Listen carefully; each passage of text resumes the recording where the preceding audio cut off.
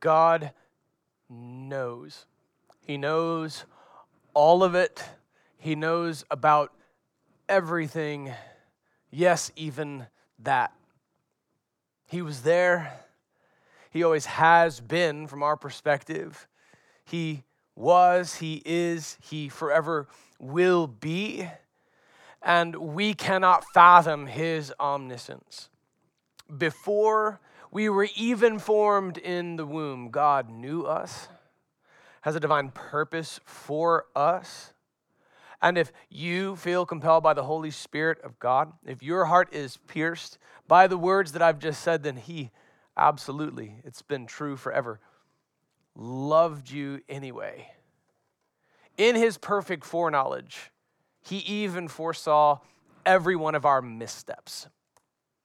He foreknew all of them. When we confess sin, we're clearing the air between us and God. We're taking a step back closer to him. He didn't go anywhere. He is faithful and he is just to forgive us of our sins and cleanse us from unrighteousness. He was not caught off guard. He knows what we're going to say before we speak. He knows what we need before we even ask him. In his perfect sovereignty and his omniscience, he already knew about your failure and already knew you before the foundations of the earth. In the temporal sense, that confession of sin is our way of once again walking in step with the Spirit as opposed to walking in step with the flesh. But God already knew about our sin anyway. Romans chapter 5, verse 8, but God proves his own love for us and that while we were still sinners, Christ died for us. He already knew. He already knows. There's nothing we can hide from him. Here is a QR code that you can use to see all the cross-references that we'll draw from. Today we are taking a 1-week break from our verse-by-verse study of the Gospel of Luke because it is the anniversary of the date that Roe versus Wade was signed into law. It is Sanctity of Human Life Sunday. And churches all across the U.S.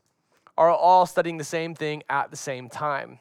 When I wrote curriculum for Lifeway, this became a big challenge trying to carve up a book of the Bible into pieces that would fit equally across 13 weeks of a given quarter, and then have to take a break from that study because every curriculum line, the theological one that moved chronologically for hipsters with beards, and the topical series that was there for sissies, and the expository one that Jesus used, all together would just take a break from the regularly scheduled study plans to do this, and they are doing it now.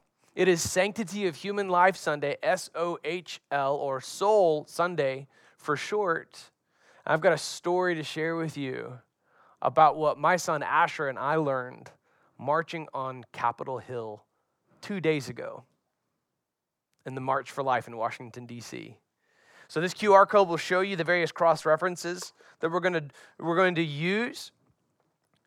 I know that in a given crowd, somebody somewhere dreads Sanctity of Human Life Sunday because there's been abortion in your past. And you feel picked on, like this is the one day of the year that you just zoom in on my sin, Jesse. This is done in alignment with churches across the U.S. And it's done with a proper sense of fear and trembling on my part. And it's something that I must share with you from the Word of God. If you want to find a church that will tell you God is perfectly okay with abortion, that God is perfectly okay with assisted suicide, that God is perfectly okay somehow with human trafficking, whatever your sin du jour, if you want to find a church that will placate you in your sin, you can probably find one, but you won't find the anointing of the Spirit of God there. And you won't find the truth of his word there. I do not take pleasure in offending friends who have struggled. I know what it's like to be called out by the word of God and then have to preach it. It's not easy preaching. It's not easy.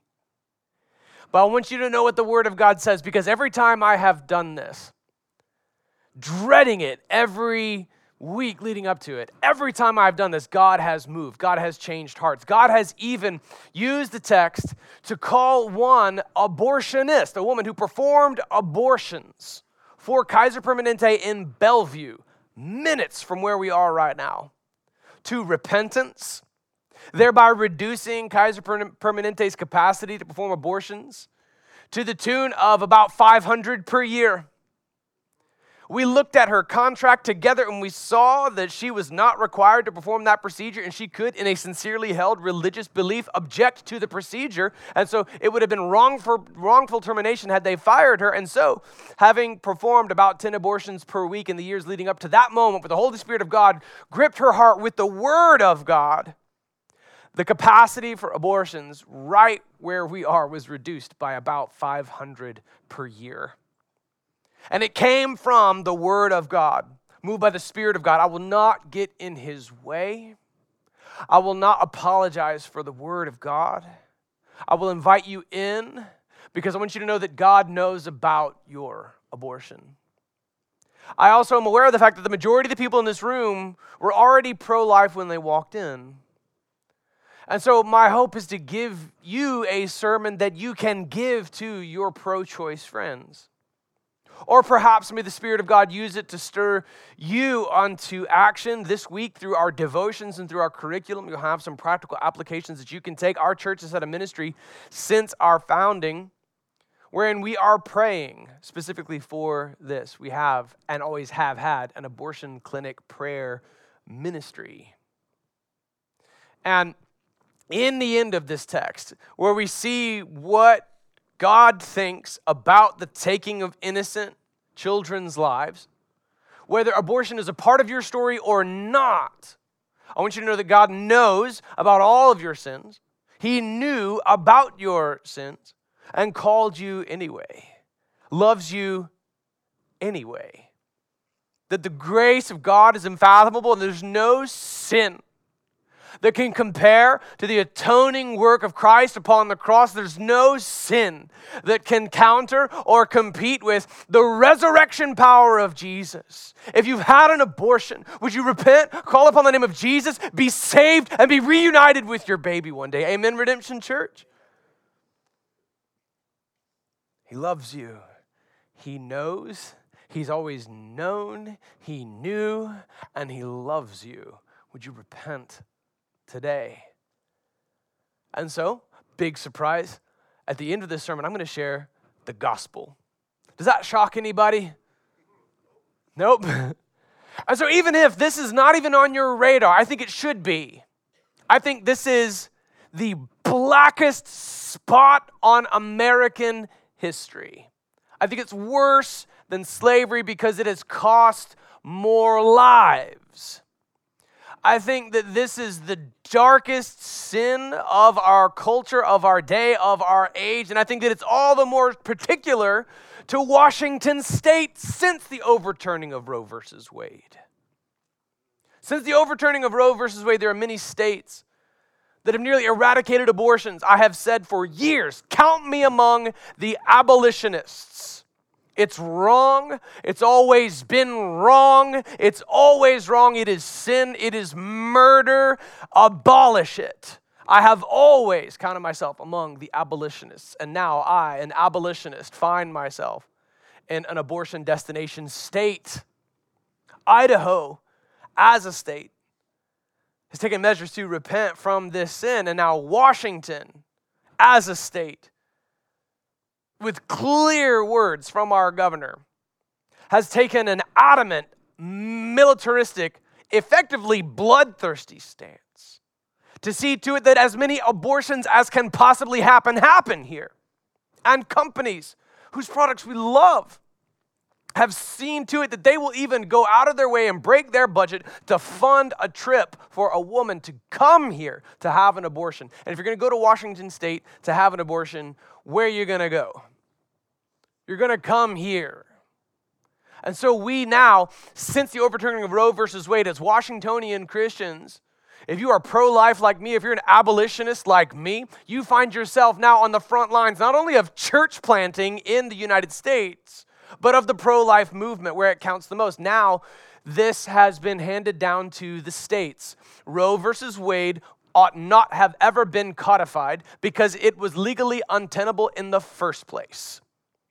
Now that error has been corrected by the Supreme Court. That is a good thing. And there are now thousands of babies who are alive. Can we rejoice in the thousands of babies that get to live since the overturning of Roe versus Wade? Praise God for that. Go figure. When you stop killing babies, more babies are alive. Does everybody follow that calculus? Or should we review it? It is a beautiful and good thing. But while we rejoice in the corporate sense, as the United States, one of the United States, our state in particular, has gone the opposite direction. Having corporately repented of multiple sins in our past, having repented from the sin of slavery, no other nation in history has ever fought a civil war to end slavery. We're the only one.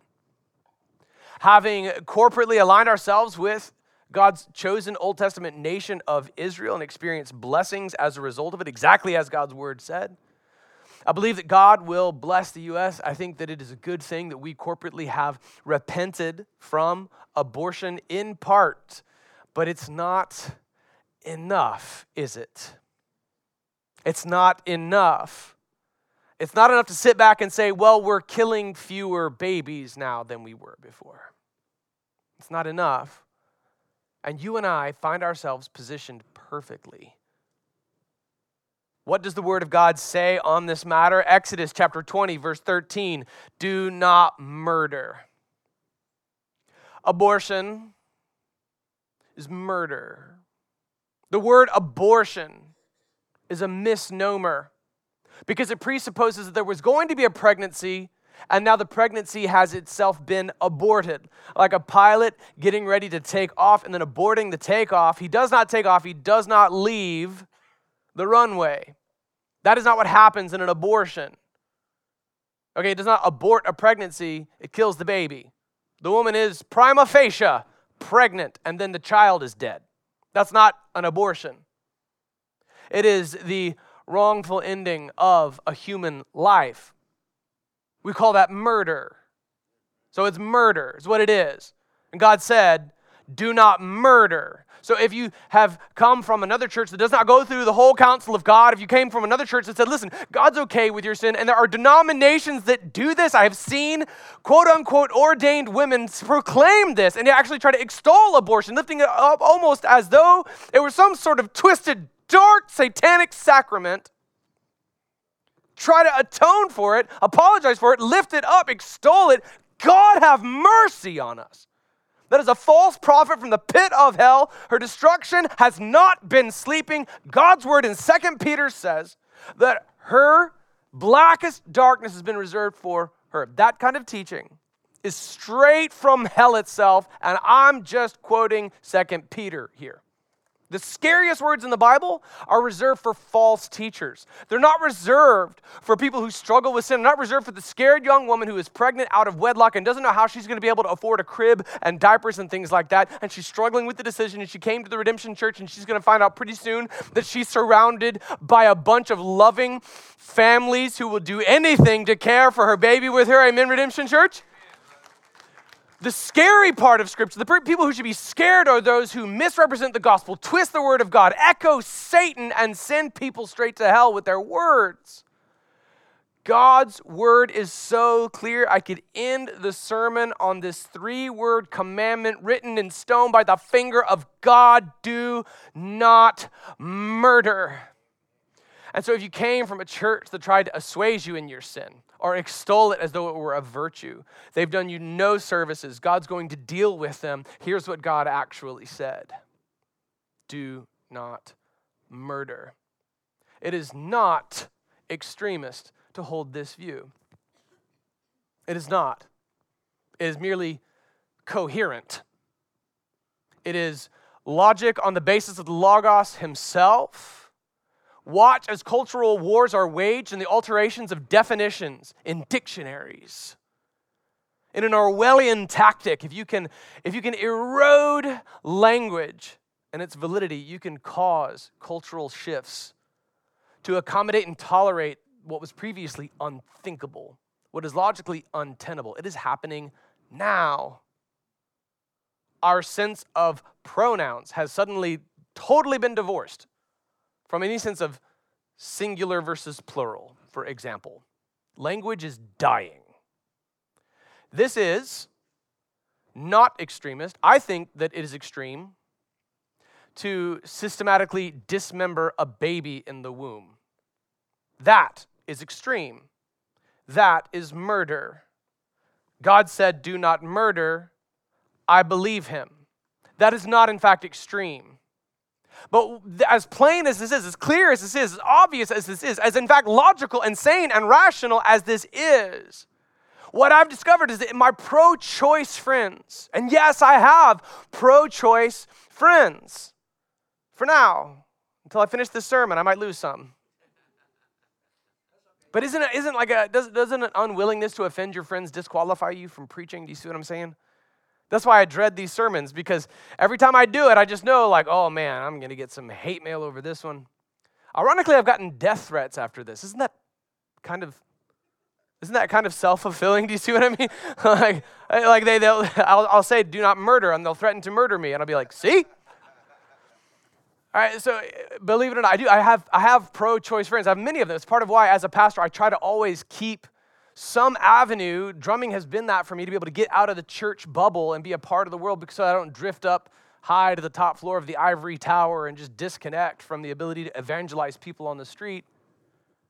And as I've engaged with people like this who have then come to Christ and been saved, usually the gospel is where it begins. Okay? It doesn't usually begin with me debating someone on the merits of the pro-choice argument, the pro-life argument, and then comparing the two in a logical, systematic fashion in a formal debate. It doesn't begin that way. It doesn't begin with me first starting to twisting their arm until they say uncle and they admit yeah, it's wrong to kill babies. Because that's not actually a hard argument to win, frankly. I mean, the argument ought not take place. The reason that they are arguing for the unthinkable, for the untenable, they're trying to defend the indefensible is because of sin and its blindness that it causes. And then when the Holy Spirit of God rushes in, the scales fall from their eyes, and then they see and they look upon their past actions with horror. I have seen it. She was a pro-choice activist, a militant atheist. She gave her life to Jesus, and then she came to my office with tears in her eyes 3 months after giving her life to Christ. She had participated in a pro-choice demonstration. News cameras were there. She was sure to put on a good, passionate face for the camera, and she was proud of what she had done. Then she got saved.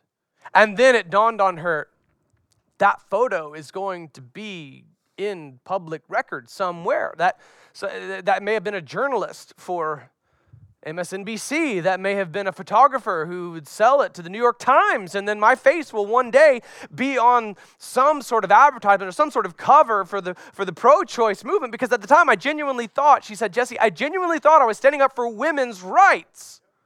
I genuinely thought that it was about freedom for women, equality for women. I genuinely thought that. I don't know how I thought that, but I genuinely felt that way. And now, looking back on it in horror, I realized I was advocating for women to be cut into pieces, dissolved in saline, decapitated, reassembled at a table to make sure they didn't miss anything, and then flushed down a toilet. That's what I was arguing for. That's what I was yelling about. That's what I was passionate over. And with horror, she sobbed, realizing only after getting saved what was really going on. And so that's why I'm going to share the gospel in this pro-life sermon. Because to me, there's no argument. Stop killing your kids.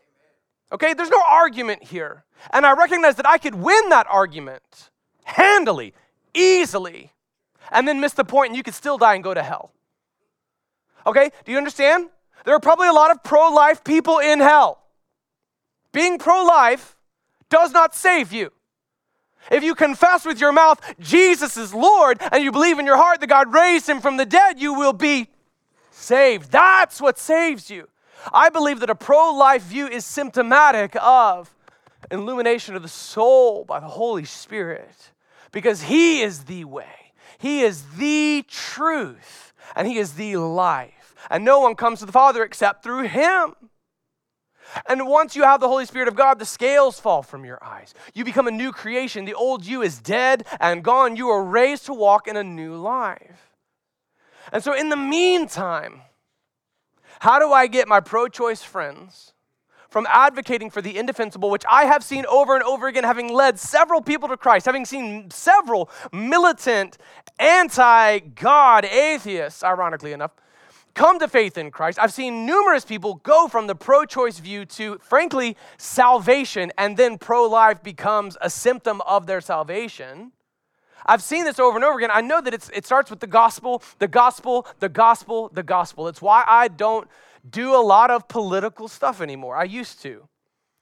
All right, when I graduated from Florida State with a degree in percussion performance, I felt like I was ready to take on the whole political system.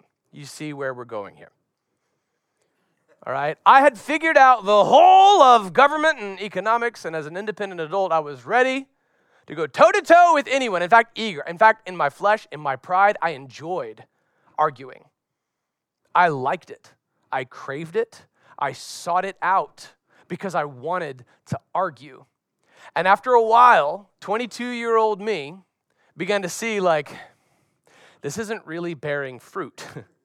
I can't really point to anything and say, yeah, God did something awesome there. And so the Holy Spirit began to just humble me and show me, Jesse, you could win every debate. You could win every argument, and every person whom you just bulldoze still goes to hell. So which are you advocating for? Right? Which are you advocating for? Are you advocating for the gospel of Jesus Christ, or are you just trying to advocate for the superiority of your own worldview, which you didn't write, by the way? And so I lead with the gospel. This is why we evangelize. This is why we evangelize. And this is how it begins. For all have sinned and fallen short of the glory of God. A false teaching straight from the pit of hell, cloaked in churchy verbiage, even under a sign, maybe even with a cross on it. They may claim the name of Jesus, and they may adorn themselves in self-appointed regalia with robes and sashes and pointy hats and veils and chains. And they may look really, really formal, way more formal than this. Okay, I'm sitting with a music stand and an iPad. Okay, that's the pipe and drape that goes under the movie theater screen. If you didn't know that, we rent a movie theater, okay? So I don't have all of the regalia. I don't have the marble walls, and I don't have some fancy podium, but I have the Word of God. Is that enough, Redemption Church? So this is what we have. In all of that, you don't win anyone to Christ by compromising the gospel. You will never see anybody saved by a watered-down gospel. And you cannot lead someone to Christ into salvation from their sin by first pretending like their sin is not sin. Don't placate them in their cancer and tell them, you don't really have cancer. You're fine. You're made this way. You were born this way. And affirm their cancer. No, to the glory of God, cut the cancer out. Repent from sin, amen? And so I can't do that. If anybody tells you that God's okay with your sin, they're lying. It's a false teacher. It's a false prophet. A false teaching from the pit of hell leads no one to Christ, is an enemy of God, and will face the scariest verbiage in all of Scripture. Do not murder. Exodus 20:13. Here's another one. All right, Proverbs 24, verses 11 and 12. Rescue those being taken off to death, and save those stumbling toward slaughter. If you say, but we didn't know about this, won't he who weighs hearts consider it? Won't he who protects your life know? Won't he repay a person according to his work? Genesis 1:27. So God created man in his own image. He created him in the image of God. He created them male and female. In Genesis chapter 4, verses 1 through 17, God appointed something else. He establishes something profound about the loss of human life.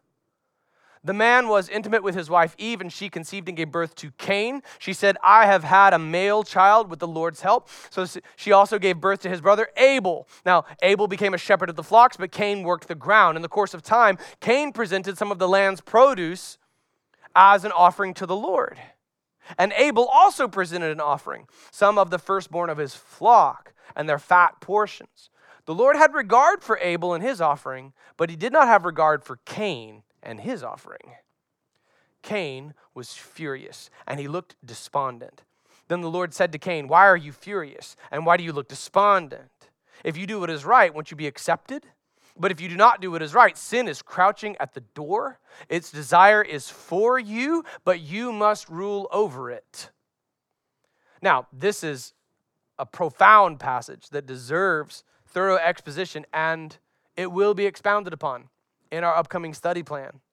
But let me just point this out briefly. All right, your sin is crouching at the door. It's right there. Its desire is for you, but you must rule over it. God expects you to exercise this radical thing called self-control. Every bad thing that's ever happened in my life has been because of a lack of self-control on my part, deviating from the Word of God. Every good thing that is in my life, and there are boatloads of them, have all straight up come from the Word of God. And what is common for everyone this side of heaven is that sin is crouching at the door and you must rule over it. 1 Corinthians 10:13 says that we're never tempted beyond what we can bear. But when temptation comes, God always provides a way for us to stand up under it. I wrote a book on this for Lifeway. It's called The Way Out. And every time we sin, it's our own stupid fault. Because God even rigged the game to guarantee that we could win, and we still lost. Particularly if you've been walking with the Lord and you know the Word of God, you know better. You and I know better. When we sin, Christian, we knew better. God provided a way out, and we chose not to take it. So we have no one to blame our sin on. We have no excuse for our sin. Sin is crouching at the door, and its desire is to kick our tails. But God's expectation, since just outside of Eden, is that we must rule over it. It's hard too, man, because we're born with a sin nature. We're born with a natural proclivity unto sin. This is not to say that unborn babies have sinned. In fact, this would come up in discussion between Jesus and his disciples. John chapter 9, the man born blind, the question is asked, so who sinned, this man or his parents, that he was born blind? Jesus said, neither this man nor his parents sinned, but this has been done so that the works of God may be displayed in him. Moreover, Romans chapter 9 is established that God would choose the descendants of the younger twin over the descendants of the older twin. That he would choose, just to demonstrate his elective power, that his purposes in election might stand. He preordained, and the word says, before they had done anything right or wrong, before they were even born. Yet David would write in Psalm 51, surely I was sinful from the moment my mother conceived me. Unborn babies are born into a fallen world. Hardwired into our DNA is a natural proclivity unto sin. We're all born this way. That's the funny thing about discussions of human sexuality, the born this way narrative. We're all born this way. We're all born with a natural proclivity unto sin. Even if you never face a single moment of same-sex attraction in your life, you still are born with a natural proclivity unto lust. And is that somehow more holy? We're all born. We're all expected to abide by the standards God gives us for our bodies. This is part of the discussion on abortion as well. It seems to me that most pro-choice arguments are framed upon this bizarre presupposition that the pro-life cause raped every woman. That's obviously not the case. But that to me seems to be the only premise upon which those arguments would make sense. And there seems to be no consideration at all for this radical thing called, are you ready for this? Self-control.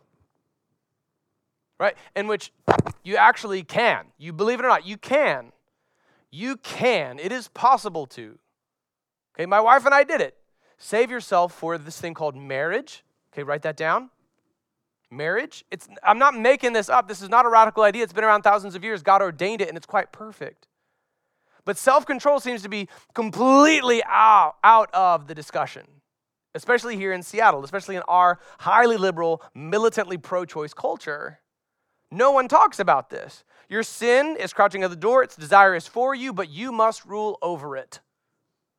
Cain said to his brother Abel, Let's go out to the field. And while they were in the field, Cain attacked his brother Abel and killed him. The Lord said to Cain, where's your brother Abel? I don't know, he replied. Am I my brother's guardian? Some of you guys know that as, am I my brother's, say it with me, keeper, right? Then he said, what have you done? Your brother's blood cries out to me from the ground. Do you see these words right here? This is what gives me chills more than anything. Your brother's blood cries out, and then say those words. I wrote that rectangle around. Mark Dixon, it's to me. Say it with me. Ready? To me. He's saying that blood that you spilled on the ground is crying out to me. You see the implications. For a militantly pro-choice city in which political leaders have said, over my dead body, will we stop abortion in this state? Do you see the irony of that? He better be careful. God may oblige. Over my dead body, will we stop stacking the dead bodies of innocent babies? And the blood cries out to God from the ground. Do you see what I mean? I can't, in good conscience, skip this to be somehow more appealing to pro-choice listeners, because I'll answer to God for knowing Genesis 1 and Genesis 4 and Genesis 9. And I'll go to God, go before God in judgment one day, knowing everything His Word says about the sanctity of human life. And then choose somehow not to say it when the whole nation is aligned on this same topic at the same time on the same day, the foremost issue of our culture. I can't stand before God having withheld this from you so that you'll like me more. I would fail you as a pastor. I would fail my calling if I didn't dare offend you with the word of God. Genesis 4 continues, verse 11. So now you are cursed, alienated from the ground that opens its mouth to receive your brother's blood you have shed. If you work the ground, it will never again give you its yield. You will be a restless wanderer on the earth. But Cain answered the Lord, my punishment is too great to bear. Do you know that Cain and God talked? This is seldom taught.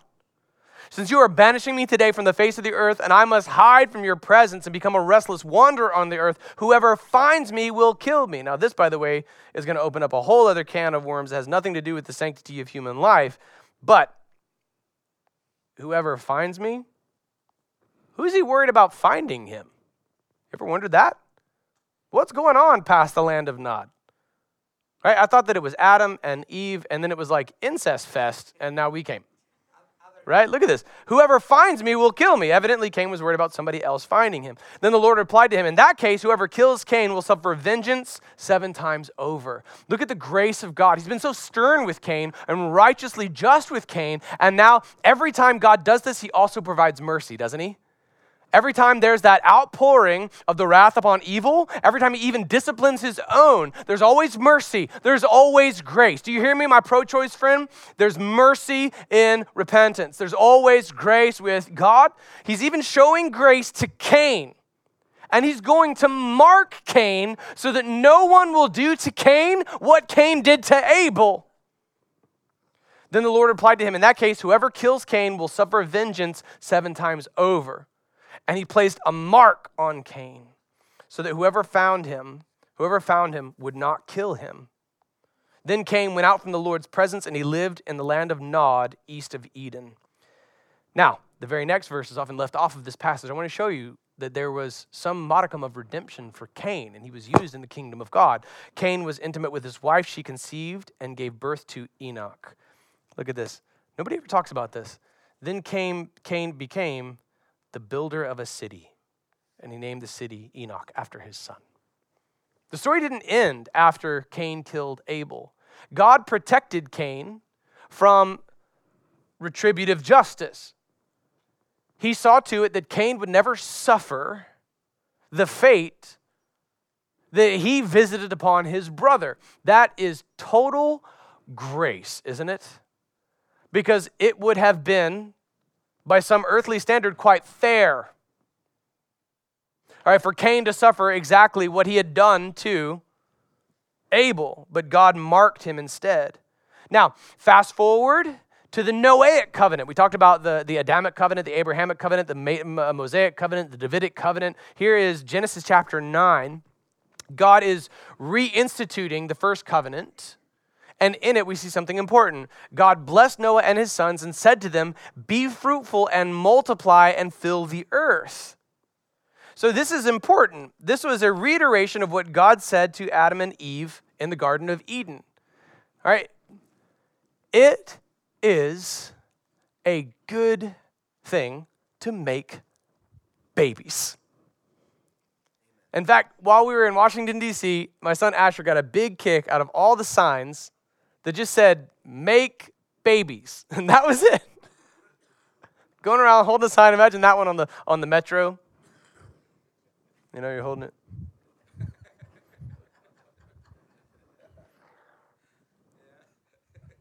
That was you arriving at your stop?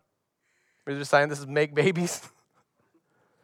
It's quite perfect, actually, because we are not just anti-abortion, we are, in fact, pro-life. And this was not even a protest. It is literally called the March for Life. So, to the glory of God, right, single people of the Redemption Church, get married, make babies. Married couples of the Redemption Church, make more babies. May we fill this platform with more babies in the next baby dedication day. This is one of our first commissionings. Be fruitful, multiply, fill the earth. We talked about this, how the whole world's population could fit shoulder to shoulder on Rhode Island. That sounds fatuous until you realize it's basic arithmetic. The world's population divided by the square footage of the smallest state. There is not an overpopulation problem. Arithmetically, there is not a world overpopulation problem. In fact, we still got to work on this. Be fruitful, multiply, it says. Multiply. Have babies, have lots of them. Truth be told, once a married couple has 2 kids, they still have more work to do. Because once you've had 2 kids, what have you really done? Replaced yourselves. Crank them out, Christians. Crank them out. Go. There are Gatorades at the door, married couples. Once you've had 4 kids, you've actually multiplied by 2. Do you see? Multiply. Fill the earth. Have lots of babies. Men, go earn lots of money, especially around here. This is what it takes. Does that make you feel better about your job, husbands? All right, you're being commissioned to be fruitful, to multiply, to fill the earth. The fear and terror of you will be in every living creature on the earth, every bird of the sky, every creature that crawls on the ground, and all the fish of the sea. They are placed under your authority. You'll notice that there are people who are adamant protectors of animals and are pro-choice. This is a paradox. As a young boy growing up in Florida, carrying my surfboard out to the beach, I would pray that I didn't step on a turtle's nest because I would probably go to prison the rest of my life. All right, but later that day, somebody down the street would have an abortion, and the whole thing would be protected in private. Bald eagles have more rights than human babies. This is a problem. This is a reversal of order. Our friends who are godless need some sort of moral code. They feel this compulsion to just suppress the truth of God to get away with sin, but they also want to look virtuous while they do. And so, hey man, environmentalism sounds like a pretty solid, righteous moral code. I'm saving the earth by being vegan. See? Look how righteous I am. And I will protect these turtle eggs with my life.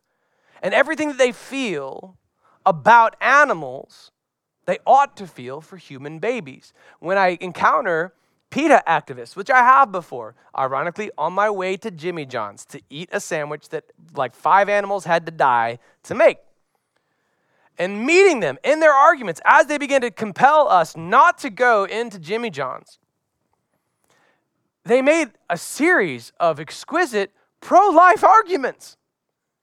And I said, I commit to you right now, I will go full-on vegetarian for a month if you go say that at Planned Parenthood. And they wouldn't, so I got a sandwich. But everything that came out of their mouth was a perfectly exquisite pro-life argument, just not human life, every other kind of life. Here's the truth. We have been given dominion over animals. They are ours to do with what we will. As Christians, we ought to be for the environment because we were the ones charged by God for its stewardship. But it is under our authority. Okay, if we want to eat an entire species, we can. That's not sin. That may be poor stewardship. Maybe a bad thing for us to do. I mean, we may have failed in this commissioning, but it's not sin because they've been placed under our authority. It is. Here's a radical statement that we get a tenured professor at University of Washington fired. Humans are superior to animals. There, I said it. That's common sense, and everybody knows it, including the tenured professors at University of Washington. They all know it, but they dare not say it because we want some sort of weird environmentalist moral code. And instead, environmentalists will go so far as to completely reverse this, basically making the argument for the polar opposite of what God said, saying that mankind is not the stewards of creation. We are not the ones who have been put in charge with caring for creation. In fact, we are a scourge upon the earth. We're a plague upon the earth. And the earth would be better off without us. And they end up making a case for genocide. When your virtue signaling becomes an unironic case for mass genocide, a straight up murder rationale, there's something wrong with your worldview. It ends up being the polar opposite of what God actually said in his word. Yeah, but Jesse, humans are the only species that drink the milk that's produced by another species. Yeah, we do a lot of other stuff that animals don't do too. Like study our own genomes and build airplanes. Okay, and go to Applebee's after church. And, talk. That's why we like parrots, because they can pretend to talk. That's what makes them so cool. We have the capacity for speech. I was talking to my sons about this. Have you ever considered how everything is designed? It seems like the human body was just designed to speak. I mean, structurally, everything about it, it seems designed around this right here. We have these pretty big lungs for bodies our sizes. And then everything kind of culminates here where the sound is made, and then the faculties by which you can articulate are all right here, and then right next to them are the other faculties by which you can hear the other person speak, and then these are all strategically positioned by the devices by which you can see the other person speaking to you.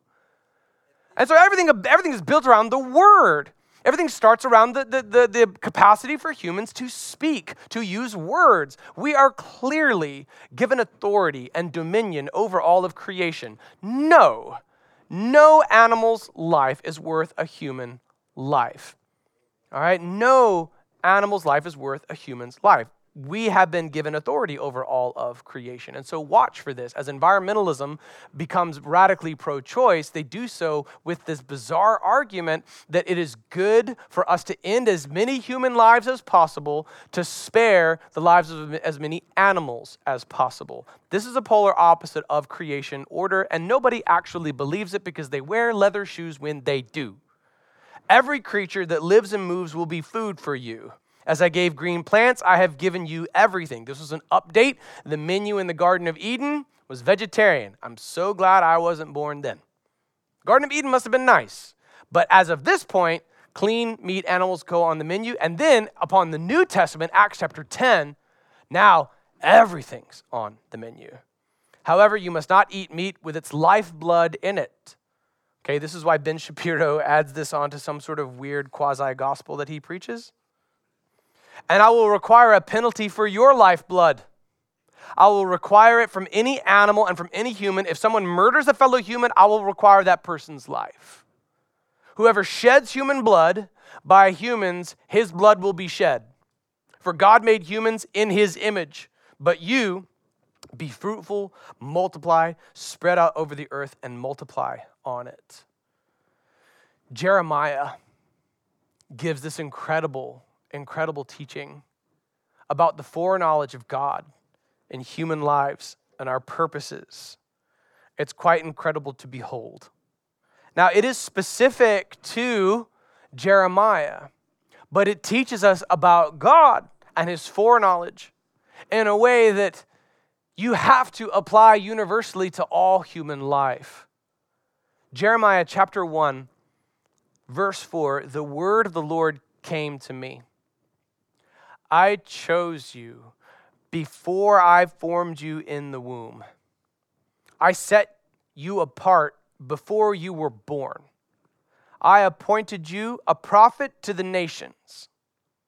Okay, that's God speaking to Jeremiah about Jeremiah.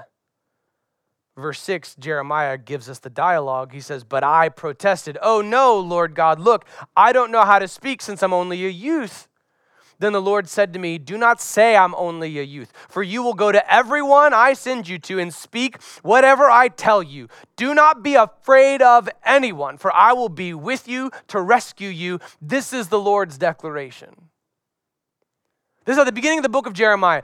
Deeply profound. It indicates something incredible about the foreknowledge of God, his absolute omniscience, knowing us, knowing you before you were born. Before you were born. Look at this. He even says, before I formed you in the womb. Do you see that? Behold, once again, the beautiful, exquisite omniscience of God. This is not only before he was born, before he was even conceived, before reproductive zygote met reproductive zygote, before his genotype was even codified by deoxyribonucleic acid. Before any of that, before he even physically existed, God knew. God knew. And he chose Jeremiah. I chose you, and I set you apart before you were born, before he even formed him in the womb. And he was already appointed to be a prophet to the nations. So you'll see when we arrive at our study plan in the book of Jeremiah, that Jeremiah was to speak the word of God to the kings of Judah, and he would not be listened to. You had these kings, these leaders, these governmental authorities, and God always seemed to have a prophet there. We saw Isaiah and the various kings to whom he would speak, and then Jeremiah would likewise speak, right up to the point of the exile. And whether or not these governmental leaders would listen to the prophet, God already knew exactly how things were going to go. He would even tell Jeremiah, look, they're not going to listen to you, but you're going to speak anyway. All right, that it's known. God is on the record, having foretold how this thing would go. Now, this is what it means to prophesy, to speak the word of God. Jeremiah would speak the word of God, and in being touched by God, having God's words put in his mouth, he would then predict the future. So we associate prophecy with the prediction of the future. And that was by default part of the nature of Jeremiah's ministry. That's by default what happens when you study the book of Revelation. By default, that's what it is. But we have a narrow definition of prophecy today. And if you come from a denominational background that doesn't revere the word of God as the authoritative sole source of all teaching, all revelation, then you might have this slightly mixed up view of what prophecy is. The idea that to prophesy is then to get up in front of a crowd of people and close your Bible and then speak on your own, hopefully from something the Holy Spirit of God has laid upon your heart. But those prophecies don't always come true, so what's the deal? Moreover, we know that the word of God is explicitly clear. Revelation 22:18, I testify to everyone who hears the words of the prophecy of this book. If anyone adds to them, God will add to him the plagues that are written in this book. And if anyone takes away from the words of this prophecy, God will take away his share of the tree of life and the holy city, which are written about in this book.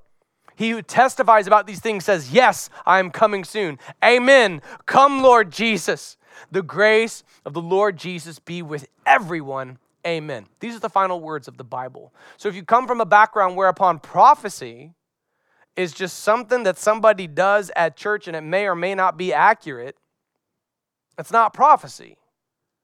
And if prophecy is to be commensurate with Scripture, then what you've just done is the opposite of what this says. You've actually added on to the Word of God. But if you acknowledge that personal revelations are somehow less than Scripture, then why share them instead of Scripture? It's choosing to teach from something that is less. This is what God said. This is what prophecy is. This is Jeremiah's commissioning, is to prophesy, to speak the words of God. That's how we do this at the Redemption Church. We speak the word of God. And next year, as we go through this year of prophecy, prophetic teachings, all from the word of God, we will in fact be experiencing prophecy, as this word of God describes things that haven't yet come to pass. And God's warning to Jeremiah was, do not be afraid. You're going to say whatever I tell you to say. Can you understand now why, even though I get nervous before sermons like this one, I got to do it? I've got to do it. Do not be afraid. Do not be afraid of anyone, the text says. For I will be with you to rescue you. This is the Lord's declaration. So this is God commissioning Jeremiah, knowing him before he was even conceived, before he was even formed in the womb.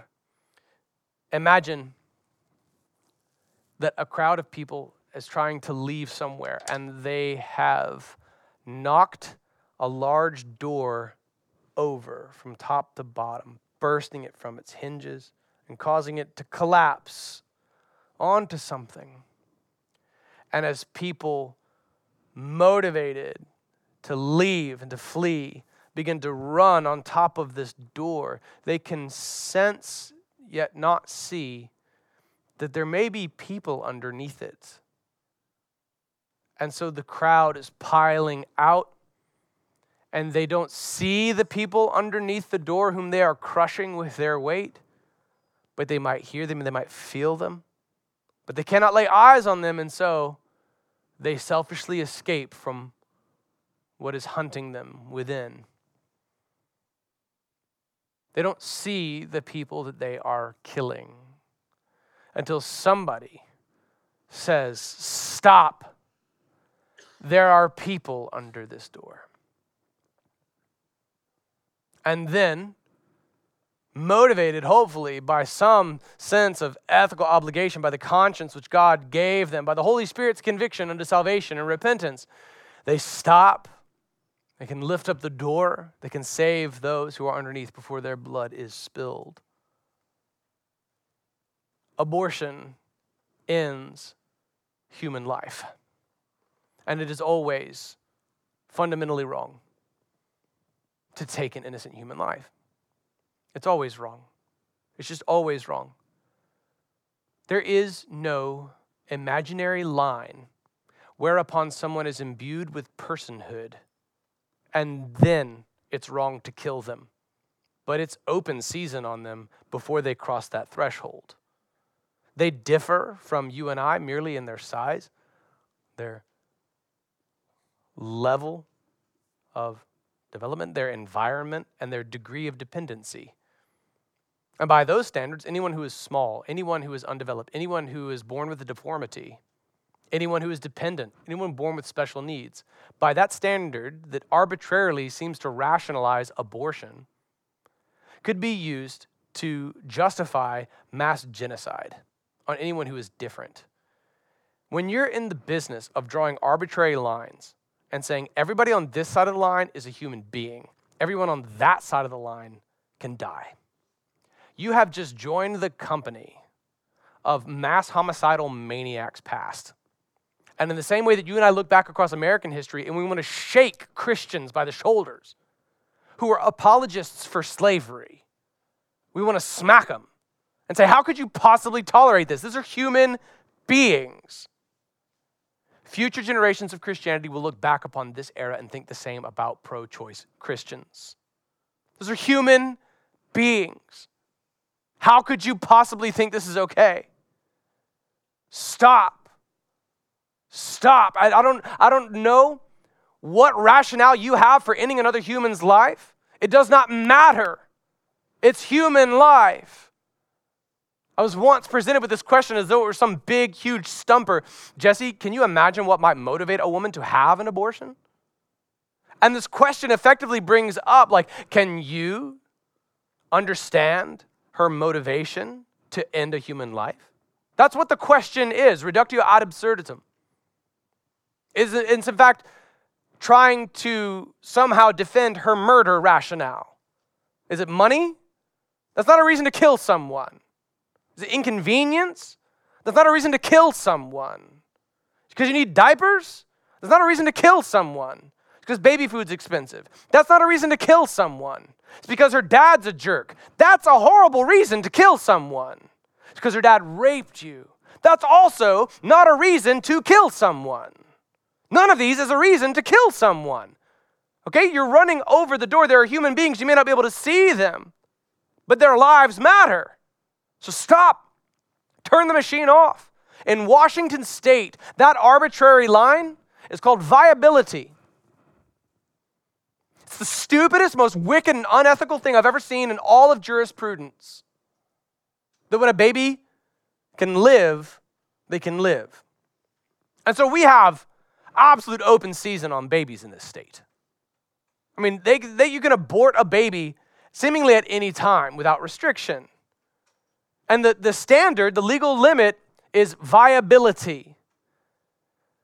Do you know why I took Asher with me to the March for Life? It's because he was born prematurely, well within the range that would come before viability.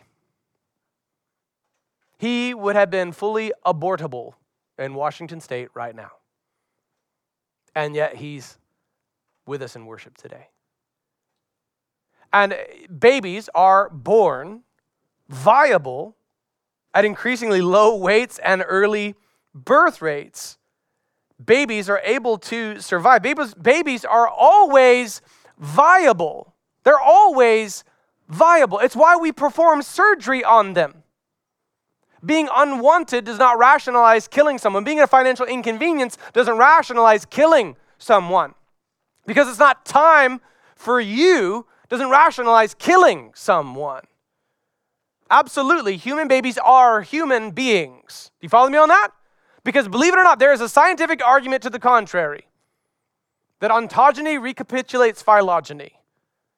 It's an utter, actual, appropriate use of the word, abortion of science. It presupposes that you somehow morph to a series of different species before you're born. Nowhere else in all of biology do we presuppose this.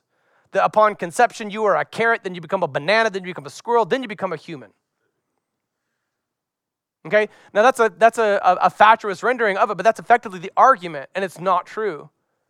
And its falsifiability is so patent, it's so clear, it's just motivated by sin, it's just blindness. So we have this arbitrary standard that is viability. Everybody on this side of the viability line, if we say that you're viable, you get to live. If not, we can cut your head off. All babies are viable until you cut their heads off. This is not hard to understand. But brilliant people who are otherwise very kind people are blinded by sin. It's why this begins with the gospel. Viability? Are you kidding me? The baby was perfectly viable until you injected that stuff. The baby was perfectly viable until you intervened with sharp instruments. The baby was perfectly viable until you forced a miscarriage. And don't even get me started on how many women my wife and I have ministered to over the years who have been utterly traumatized and distraught because they felt pressured into an abortion. They deeply regretted their abortion, and they were haunted by their abortions. It is the worst thing that has ever happened to women. This is not women's rights. It's an abomination. It's massively destructive for women. God has formed us in the womb before we were even born, and we absolutely have value in His sight. Babies are always viable until you kill them. If you draw an arbitrary line and say, this is where it's okay for you to live, this is where it's okay for me to kill you, you've effectively said everybody on this side of the line into the gas chambers.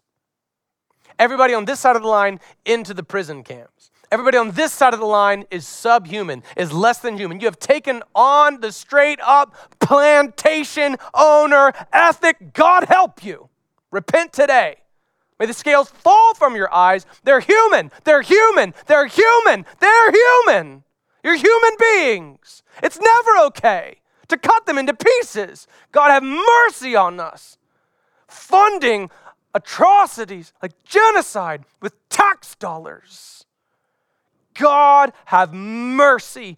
God forgive us. God show us mercy. Always, always, always viable until you kill them. Just ask Curtis Zy Keith Means. Born at just 21 weeks gestation. That's nearly 5 months premature. Alive, viable, abortable, according to Washington standards. Babies can be born smaller and smaller. Asher fit in my hand. when he was born.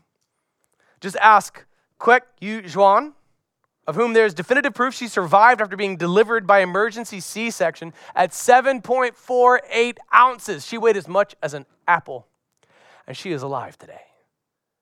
Viable? Come on, Washington State. That's cowardice. That's cowardly. It's wicked, it's vile, it's evil, it's murder. Viable? We're all viable until you kill us. God, show mercy on our state. Amen? May there be repentance. May there be repentance. May there be repentance. In Revelation, in Jeremiah, we see God ordaining prophecy. We see this call to not be afraid. This is my son, Asher. This is 2 days ago. That's the Washington Monument behind him. He's holding a sign that says, love life, choose life. Asher was born in a range that would have made him perfectly legal to abort in Washington State. He would have been considered non-viable. Does he look viable to you, Redemption Church? He looks quite viable to me. And there he is with a sign, love life, choose life. Did you know that we're not alone? Okay, if you're pro-life like I am, we're not alone. There are more of us. There are actually lots of us. I want to see if these photos do it justice, but we were forced legally to stay on the street and not pile over the sidewalks and into the National Mall. It was freezing outside and it was snowing. And yet still tens upon tens of thousands of people all piled into the National Mall to march for life together. And as someone who doesn't always exhibit the full extent of patience that a pastor ought to exhibit for things like traffic, I instinctively, with Asher, felt compelled to look up and be like, what's going on? Everybody's taller than me. Why aren't we walking? Why aren't we moving here? And then it dawned on me, this is the most blessed traffic jam ever. For the first time in my life, I thanked God for congestion and traffic that made it impossible for Asher and I to move because our shoulders were stuck together and we were packed in with all of these people and we could not move. It took an hour for the thing to even start moving. In every direction, everybody that we saw was there to make the case for life, except for one dude who wanted to bring attention to himself. It was really beautiful. There were people from various denominations. Several Catholic leaders were there. Their leaders wore impressive hats. All right, I sat down with some priests at some point, and I reserved my desire to debate theology and things like that because I knew that this is something that we have in common. This is an important point of resonance, and lives are on the line. God was moving in this crowd at our nation's capital, up Capitol Hill, right there where laws are decided. Now, because of Roe versus Wade being overturned, we now go around the Capitol building and between the Capitol building and the Supreme Court building. It was beautiful to behold, and it was massive, and I don't care what the news says. There were countless tens of thousands of people there. It was incredible. I'm so glad that my son got to see it. We're not alone. We're not alone. We're not alone. I know living all the way out here in Washington, it can feel like we're isolated. It can feel like we're outnumbered, and perhaps statistically we are, at least in King County. Anybody ever been to Spokane? All right, we may feel outnumbered, but we are not alone. Now these marches are going down to the state level. So let's pray, and we'll have opportunities this week through our devotions and through our curriculum to enact some of exactly this. Because as we experience God's move, my prayer is that scales fall from eyes, and we no longer make stupid genocidal arguments and then legislate with them. My prayer is that we would no longer act as though we're trying to bring hell to earth. My prayer is there would be mass repentance. Okay, here are some passages we're going to look at this week, like Jeremiah 31:40 and 2 Chronicles 33, and Jeremiah 7 and 2 Chronicles 28, Isaiah 30 and 2 Kings 23, Psalm 139. In the interest of time, we're going to cover these through our devotions and our curriculum this week, but I want to close with this word. Lord, you have searched me and known me. You know when I sit down and when I stand up. You understand my thoughts from far away. You observe my travels and my rest. You are aware of all my ways. Before a word is on my tongue, you know all about it, Lord. You have encircled me. You have placed your hand on me. This wondrous knowledge is beyond me. It is lofty. I am unable to reach it. Where can I go to escape your spirit? Where can I flee from your presence? Do you see? He knows. He's always known. And he loves you anyway. Would you repent today? He knows about your past abortion. He knows about any sin. If he's drawing upon your heart, would you give your life to Christ today? If I go up to heaven, you're there. If I make my bed in Sheol, you are there. If I fly on the wings of the dawn and settle down on the western horizon, even there your hand will lead me. Your right hand will hold on to me. If I say, surely darkness will hide me, and the light around me will be night, even the darkness is not dark to you. The night shines like the day. Darkness and light are alike to you. For it was you who created my inward parts. You knit me together in my mother's womb. I will praise you because I've been remarkably and wondrously made. Your works are wondrous. I know this very well. My bones were not hidden from you when I was made in secret, when I was formed in the depths of the earth. Your eyes saw me when I was formless. All my days were written in your book and planned before a single one of them began. God, how precious your thoughts are to me. How vast their sum is. If I counted them, they would outnumber the grains of sand. When I wake up, I am still with you. He knows. He knows you. He knows about every last one of your sins. And while we were still sinners, Christ died for us. Would you stand as we close in prayer? If the Holy Spirit of God is drawn upon your heart, you didn't know that he knew, that he's always known. Would you give your life to him right here and now?